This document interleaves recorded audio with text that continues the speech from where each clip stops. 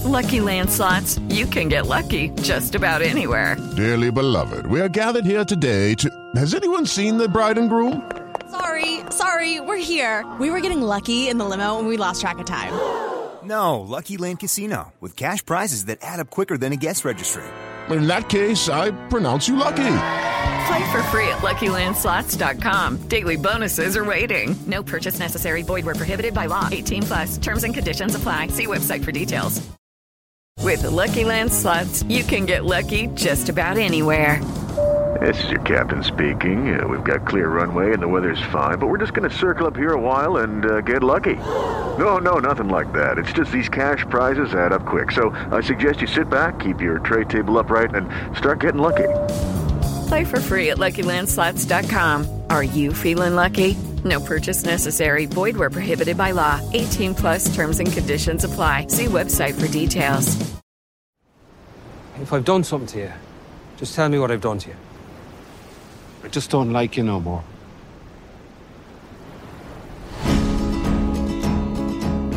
Have you been rowing? Have you been rowing?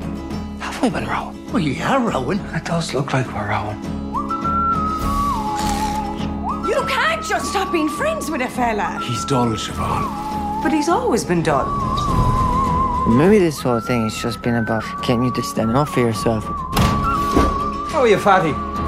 Dancing with your dog, is it? What did you come here for? I just came to kick your door in and give you a slagging. Why aren't you talking to Porrig no more? That wouldn't be a sin now, would it, Father? No, but it's not very nice either, is it?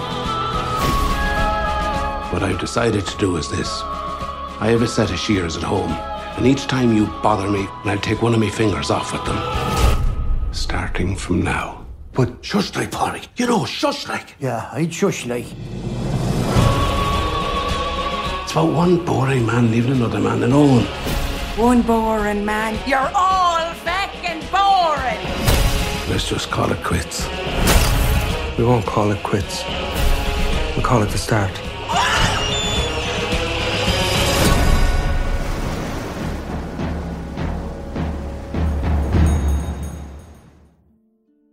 The cinematography community is getting ready for Camera Image, which begins Saturday, November 12th in Poland. During the 30th edition of the festival, honorees include Sam Mendes, who will accept the Directing Award, and Stephen Burham, who will be on hand to collect the Lifetime Achievement Award. Joining us for today's podcast is cinematographer Ben Davis, who lends Martin McDonagh's The Banshees of Inisherin, which will be screened during the festival. The film is set in Ireland during 1923 and stars Brendan Gleeson as Colm and Colin Farrell as Porrick, a pair whose friendship is at an impasse. Davis's work also includes McDonagh's 3 Billboards Outside Ebbing, Missouri. His credits include Marvel's Guardians of the Galaxy, Avengers Age of Ultron, Captain Marvel, Doctor Strange, and Eternals. Credits also include The Kingsman, Cry Macho, and the recent film My Policeman. I'm Carolyn Giardino. Welcome to the Hollywood Reporters Behind the Screen.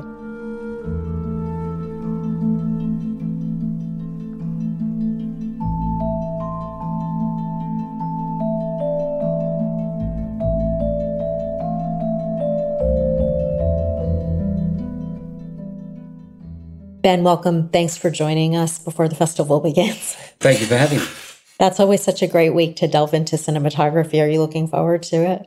I am, yeah. I'm only going, sadly, for a short period, but I'm I'm president of the jury on the Colorist Award that they're giving this year. So I'm presenting that award, I think, on the Saturday or the Sunday. And then I have to fly back for work commitments, but I'm trying to arrange it to stay on a bit longer, but we'll see. Well, let's talk about your film. What did you think when you first read the script? When Martin sent the script, I almost don't need to read it to know I'm going to want to do it. My first feelings? I was quite surprised by it because Martin's scripts I always expect to be funny and kind of that they have a certain poetic kind of rhythm to them. But I was surprised at how sad it was and how nuanced it was. I mean, it's pleasantly surprised, so I really enjoyed it. So, it was like when Martin sends a script, it's always a bit of a treat when there's usually no precursor to it. He just rings me up and says, "I've got a new script, I'll send it to you." And then I'll read it that day. But it's always a good day. What was the visual style that you and Martin discussed when you started to plan the film? Yeah, that took the film was made, or was certainly prepped during the sort of, probably one of the deepest points of COVID, of the pandemic. And so we got to Ireland, to the mainland Ireland, and before we could go to the islands we wanted to shoot on, and we had to quarantine for 10 days in Galway. And we were kind of locked away in a small house together, Martin, myself, Mark Tilsley, the designer, and Peter Cohen, our first AD. So we really kind of dove in quite deep to the, what we were trying to, well, first of all, what Martin was trying to say with the film, what he felt it should be. And then we kind of, as usually in these things, it was a collaborative process to sort of get to some sort of visual idea of what it was. Martin came very prepared. He had storyboards for the entire movie. And they were kind of our starting point in a way, because just like the words of Martin, the storyboards were very much his voice. They had a certain rhythm to them and a certain style to them, which was Martin's very unique in his voice. I'm not quite sure where. I know Martin's a personal friend, and but he has this, you can tell, if you know Martin's work, he has a very unique vision to bring to the table. And the storyboards were very much, usually you get a storyboard, you think it's a guideline to what you want to do, but they were very much his voice. And they were our kickoff point visually. There was a lot of Western imagery. He was trying, the film is built, the film was built on a very simple premise of one day someone and there's no lead up to that. So one day Colm just says to Porrick, "I don't like you no more." And it's kind of a breakup, and then it builds on that premise, but it's very nuanced. Well, I thought the script was incredibly nuanced when I read it, because you can see many things that lie beneath the words in this particular film. I think for me, I felt it was about, Martin felt it was about conflict. It's about men and conflict, and how men don't seem to be able to resolve conflict. I mean, I think it's quite significant that the sort of the female character in the film, or there's several female characters in the film, but right. Siobhan is the only voice of reason in the, and I think that kind of reflects the world we live in. Yeah, I think it's very poignant, in where we are now in the world. The film reflects a lot of what's going on around the world. And Martin felt it. He also, he felt, I want it to be a sad film. He said, I want it to be sad because it's a sad story. But he said, I also want it to be funny, and I want it to be very beautiful. And that was kind of our kickoff point. And then the storyboards, like I say, they had a lot of imagery that was very much his voice. There's a lot of Western imagery in it, I thought. And, they were very unique. Would you talk about the choices you made for cameras and lenses? Yeah, it was pretty straightforward, that choice. I mean, originally Martin and I looked into and wanted to shoot on film. But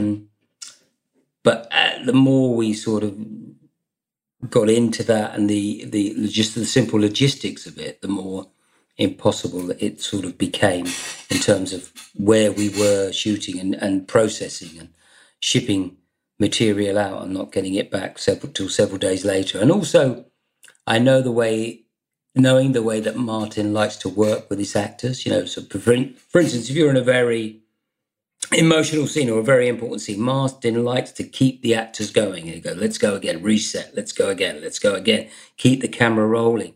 And, that would have, and get into a rhythm where all the processes, all the sort of fiddling with people's hair and costume and lighting, they all go away, and you just get into the process of performance and character, and that becomes very hard with film because you have to reload. So that was another reason. So what we did is we took a film camera with us originally, and I shot quite a few of the scenic shots on film, and then we looked at that and thought, all right, so what is the quality that this is giving us that we want to bring into the digital sphere? So we started off on that kickoff point, and then we eventually shot with an Arri Alexa LF, and with particular lens choices for various reasons. But that was our platform in the end. I previously interviewed the production designer who said that Martin said that he didn't want it to feel dreary. Yes, absolutely. He was very keen on that. I mean, particularly when you think of the subject matter.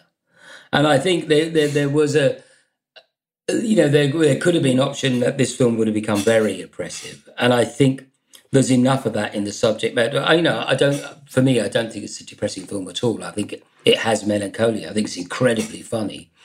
But yes, he was very keen that he wanted the island that Martin's written about in the film is the island he spent his childhood in. Martin, as a child, his mother and father lived just on the coast opposite the islands we were shooting on, and Martin spent a lot of his childhood on these islands, and so he had a specific memory of those islands, and they weren't drab or depressing. They were full of life and colour. And the interesting thing is, when we went on the tech scout to the islands, it was drizzly and rainy and grey, but it's still that island, particularly Inishmore, has this beauty to it, which I was very aware of when I first got there, and we wanted to capture that. Martin was very keen. He was very keen that there would be. He had some John Hind postcards, which were quite interesting, which he showed us, which were very saturated and kind of. And Mark and I looked at them and goes, "What is he trying to say by showing us these as one of his reference points?" But what he was trying to say is, I want you to capture the beauty of what I know is here. And when you live on that island, as we did for quite some time, I mean, I fell in love with that coastal island. I mean, I really did. It's an incredible place. You live on these islands and you're separated. There's a strangeness to how you feel when you're on it, because you are separated from the rest of the world by the Atlantic Ocean, and it's quite a wild ocean. So you really feel this sort of sense of isolation, but kind of beautiful isolation, if that makes sense. Mm-hmm. So do you want to talk a little bit about how you brought that feeling to the photography? It's hard to describe that. I mean, I spent a lot of time, going out to shoot the island, just trying to explore that. Every day off, I would go and film the island. I'd often get up at 4 or 5 in the morning and go to at the outer reaches of the island, which you have to reach by foot. And I'd take my camera with me, just trying to capture what I kind of felt. So we did a lot of that. I think also all the departments came together to try and, because it's sort of, in my world, it's a modern take on an old fable. It feels like an old fable, the film, but it's a slightly modern take on it. There's colour in the costume that maybe wouldn't have been there, and also in the shots and the lighting. Martin was very keen that it was beautiful because it offsets what's going on. Because that's what you're on this incredibly beautiful place, but you are isolated. There's a juxtaposition there, and we wanted to try and capture that. And Martin was very keen that we did that. We were very lucky because we had a schedule built, so we had an entire crew cast and all the equipment on a small island, and where no one was getting off. So we could structure our shooting schedule around weather as well. So there were certain scenes we wanted to be in glorious weather. There were certain scenes we felt could be shot because we knew we were going to get every type of, maybe all in one day, every type of weather, but we were very flexible. So, for instance, Siobhan leaving the island at the end of the film, we wanted that to have this beautiful early morning sunshine. So we sat on it and waited till that opportunity was there, and we chose that day. You don't, I mean, that sounds, if to the layman, that sounds, well, can't you do that on every film? Well, no, I think this is the first time I've ever really been able to explore that sort of flexibility, because usually you only have your cast for certain days, you don't have the locations for those days, so you don't have that flexibility. This is the first time I've really had that. And we had a very small crew, very low tech footprint, so we were very versatile. And I think that was joyful. You actually used a couple of islands, correct? We used two islands in the film. We used Inishmore, and on Inishmore you have Porrick's house, which was a build. But I mean, one thing I should point out, particularly to pay enormous credit to Mark Tildesley, is that those locations you see, Porrick's house and the pub and the town they're all built, because when we went to the islands to recce, those locations don't exist, particularly where we wanted them. We wanted them on the Atlantic coast, and no one lives on the Atlantic coast because it's brutal. People live on the leeward side of the island, but that's where the most spectacular views were. So we wanted our locations there. So we built those. And most people say, well, I have no idea they're a build, which is obviously testimony to Mark. But yes, going back to that point, we shot on Inishmore, which was Porrick's house, a lot of the laneways and the walking shots, and then Achill Island, where we built the pub, and on Achill is Keene Beach, which was where Colum's house was. Now, Colum's house was a whaling cottage, and then you built a shell over it. Is that right? That's correct. I mean, that location is a great point of natural beauty. It's one of the most beautiful little cove bays I've ever seen, and you approach it over a huge landscape, so you have to come at it from very high. And it's actually, interestingly enough, it's the most eastern point of Europe. There, just over that hill, those cliffs there. But it has a sad past, because it was where they used to hunt whale sharks for oil, and I think they slaughtered quite a few of them there I just saw the pictures of that. It was quite upsetting, but it has that past. I mean, they don't do it now. They're obviously a protected species now, but it was a Martin had. I mean, when we did Three Boards, it was the same. He had a very specific vision in his head of every location, and we would scout for ages till we found. We scouted loads of beaches and bays that looked just like that, but they were all topographically slightly different.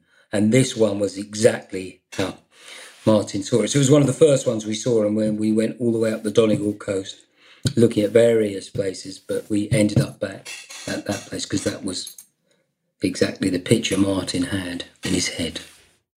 With Lucky Land Slots, you can get lucky just about anywhere. Dearly beloved, we are gathered here today to... Has anyone seen the bride and groom? Sorry, we're here. We were getting lucky in the limo and we lost track of time. No, Lucky Land Casino, with cash prizes that add up quicker than a guest registry.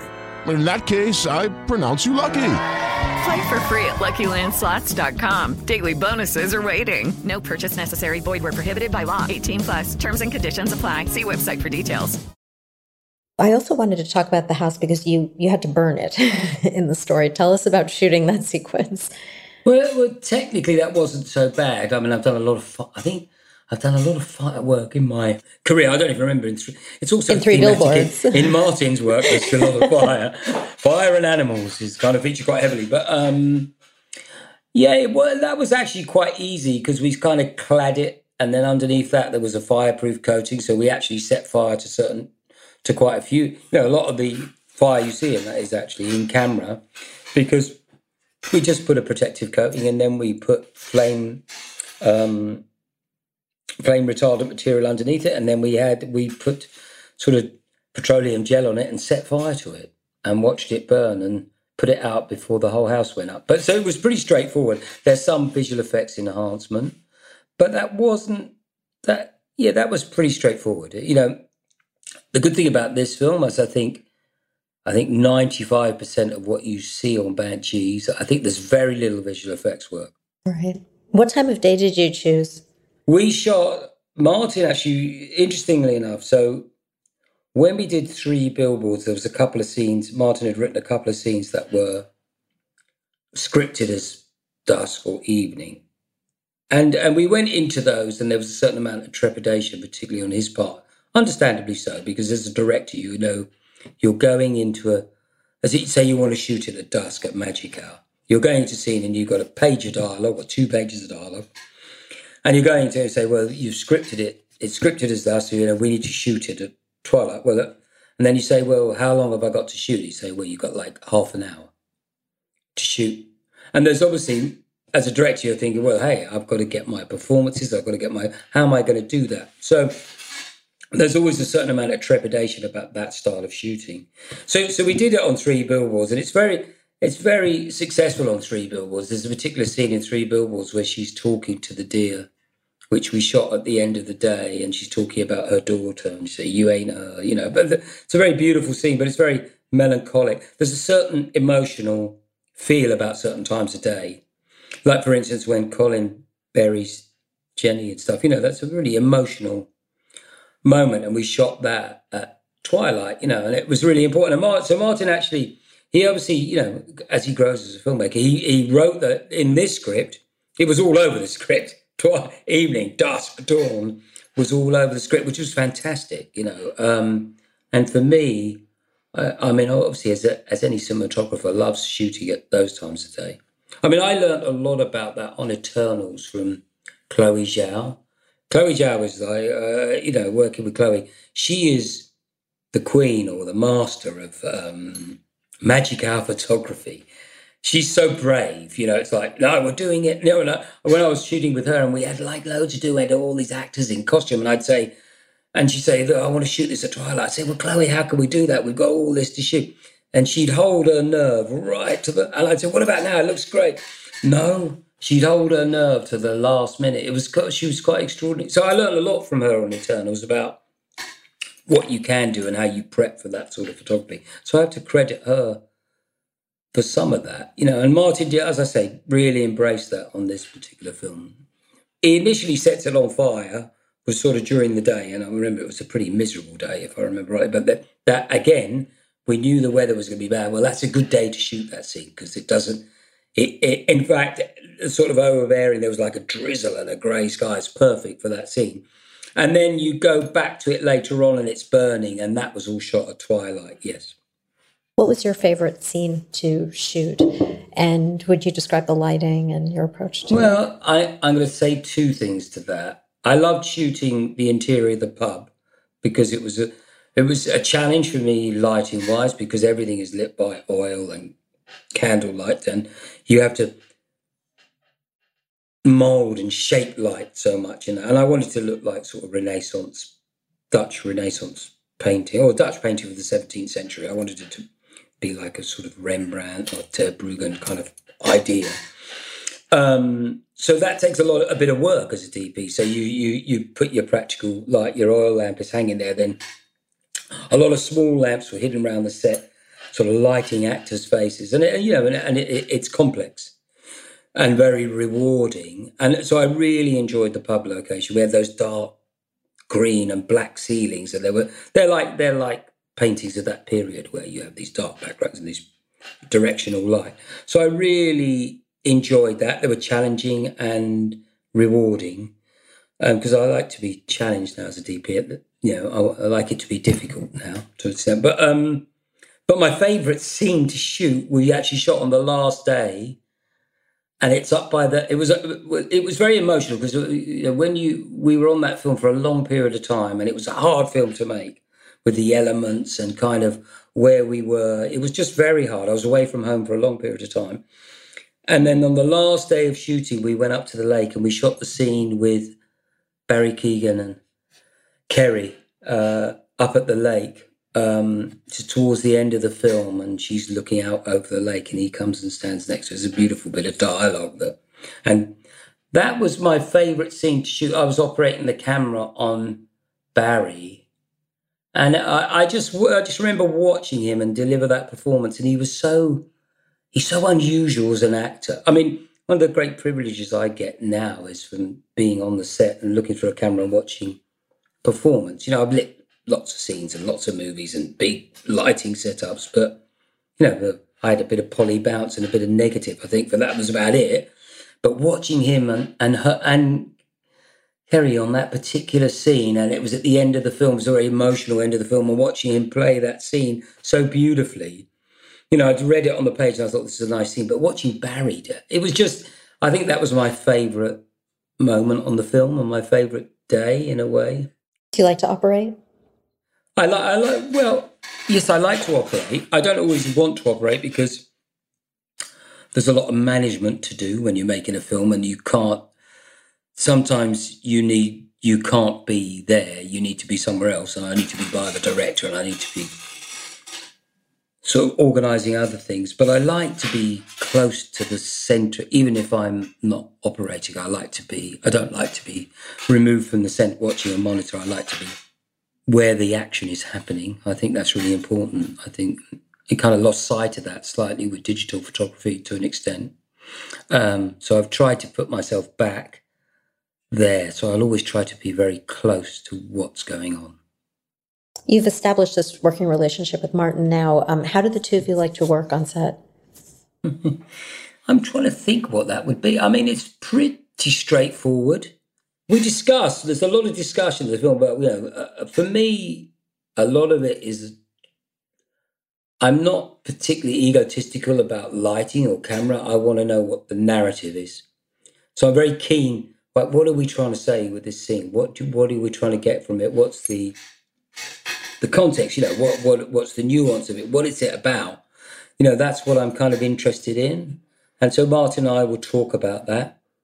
We'll discuss it in the morning on the way, what he feels the scene about, what's the most important part of the scene, where he wants to start, where does he want to build the scene from. And so then I'll get on set, and it's a pretty straightforward working relationship. Martin leaves a lot of the visual side of it to me, but he also conducts a lot of that. And he loves working with the actors. It's pretty traditional. I don't think there's anything different about the way Martin and I work than most director-DP relationships. You had a great cast. What was it like working with Brendan and Colin? Yeah, what a pleasure. Yeah, they're terrific. They're terrific. I can't praise them highly enough. It was a joy. I think every member of the cast is kind of extraordinary. I don't think there's a weak member among them. It's interesting when you work on a crew with Martin. I know this about his films more than most. Is that every day you go in, because the words are so great, and because what's happening is so great, and because you've got such a great cast, there's a tremendous sense of excitement amongst the crew, from down to the guys driving the cars to the, you know, from all the way down to the people putting the slate on or making the teas, up to all the way through the camera crew and the electricians up to myself. And there's a great sense of when you go in each day, everyone's looking at their sides. Oh, there's a sense of everyone's looking forward to, oh, we're doing this scene. We're doing this scene. We're going, oh, you know, which you don't, that's quite rare, where people are so enthused about the work. So that I do love that about it. And working with those actors, yeah, it was terrific. And also they're lovely people. You know, you remember we're a small crew and a small team. In an isolated area. You don't want life to become like the art. You don't want it to be like the film we're making, where we all don't like each other anymore. So you know, so that was really important. And we had a great, so they're lovely people as well. And what's next on your plate? I just wrapped a film today, actually, about an hour ago. I just wrapped a lovely little film called Wicked Little Letters, directed by Thea Sharrock, with Olivia Colman, Jessie Buckley, Eileen Atkins, where there's Timothy Spall, this great sort of British cast. So I really enjoyed that one as well. Again, I get to watch great actors working, which is a joy. And they were. It was interesting for me because it was almost an all female cast on this. I've made a lot of guy kind of movies with lots of guys in them. And this was all female cast with a female director. It was fantastic. Really, I realised I really missed out on that in my career. It was really terrific. It was such a lovely atmosphere on set every day. Yeah, really, yeah. So I really enjoyed that, and I finished that today, yeah. Congratulations. And then you also have shot a number of Marvel films. Will you be returning to the MCU? Watch this space. Yeah, watch this space. Yes, potentially. Yes. I have been talking to them. And then I just have to ask you one more question. I see Baby Yoda behind you. I'm in my kids' playroom. There's a lot of Star Wars stuff up there. There was a big Star Wars period. And it's all up there, yeah. It's all Lego. I had to make it all, just so you know. Yeah, look up there. There's R2-D2. And there's a lot of that stuff. Yeah, this is my kids' playroom. It's also, I'm from that generation who went to see the first Star Wars at the cinema. So, there's a lot of people of my age who are still playing like children with their Star Wars toys. Oh, yeah. Absolutely. Yeah. Well, thank you so much for your time. It was great to talk with you again, and congratulations on the film. All right. Pleasure.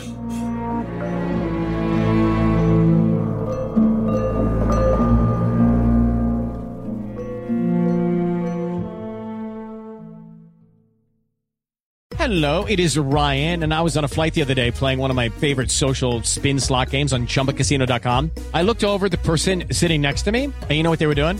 They were also playing Chumba Casino. Coincidence? I think not. Everybody's loving having fun with it. Chumba Casino is home to hundreds of casino-style games that you can play for free anytime, anywhere, even at 30,000 feet. So sign up now at ChumbaCasino.com to claim your free welcome bonus. That's ChumbaCasino.com and live the Chumba life. No purchase necessary. VGW. Void where prohibited by law. See terms and conditions. 18+.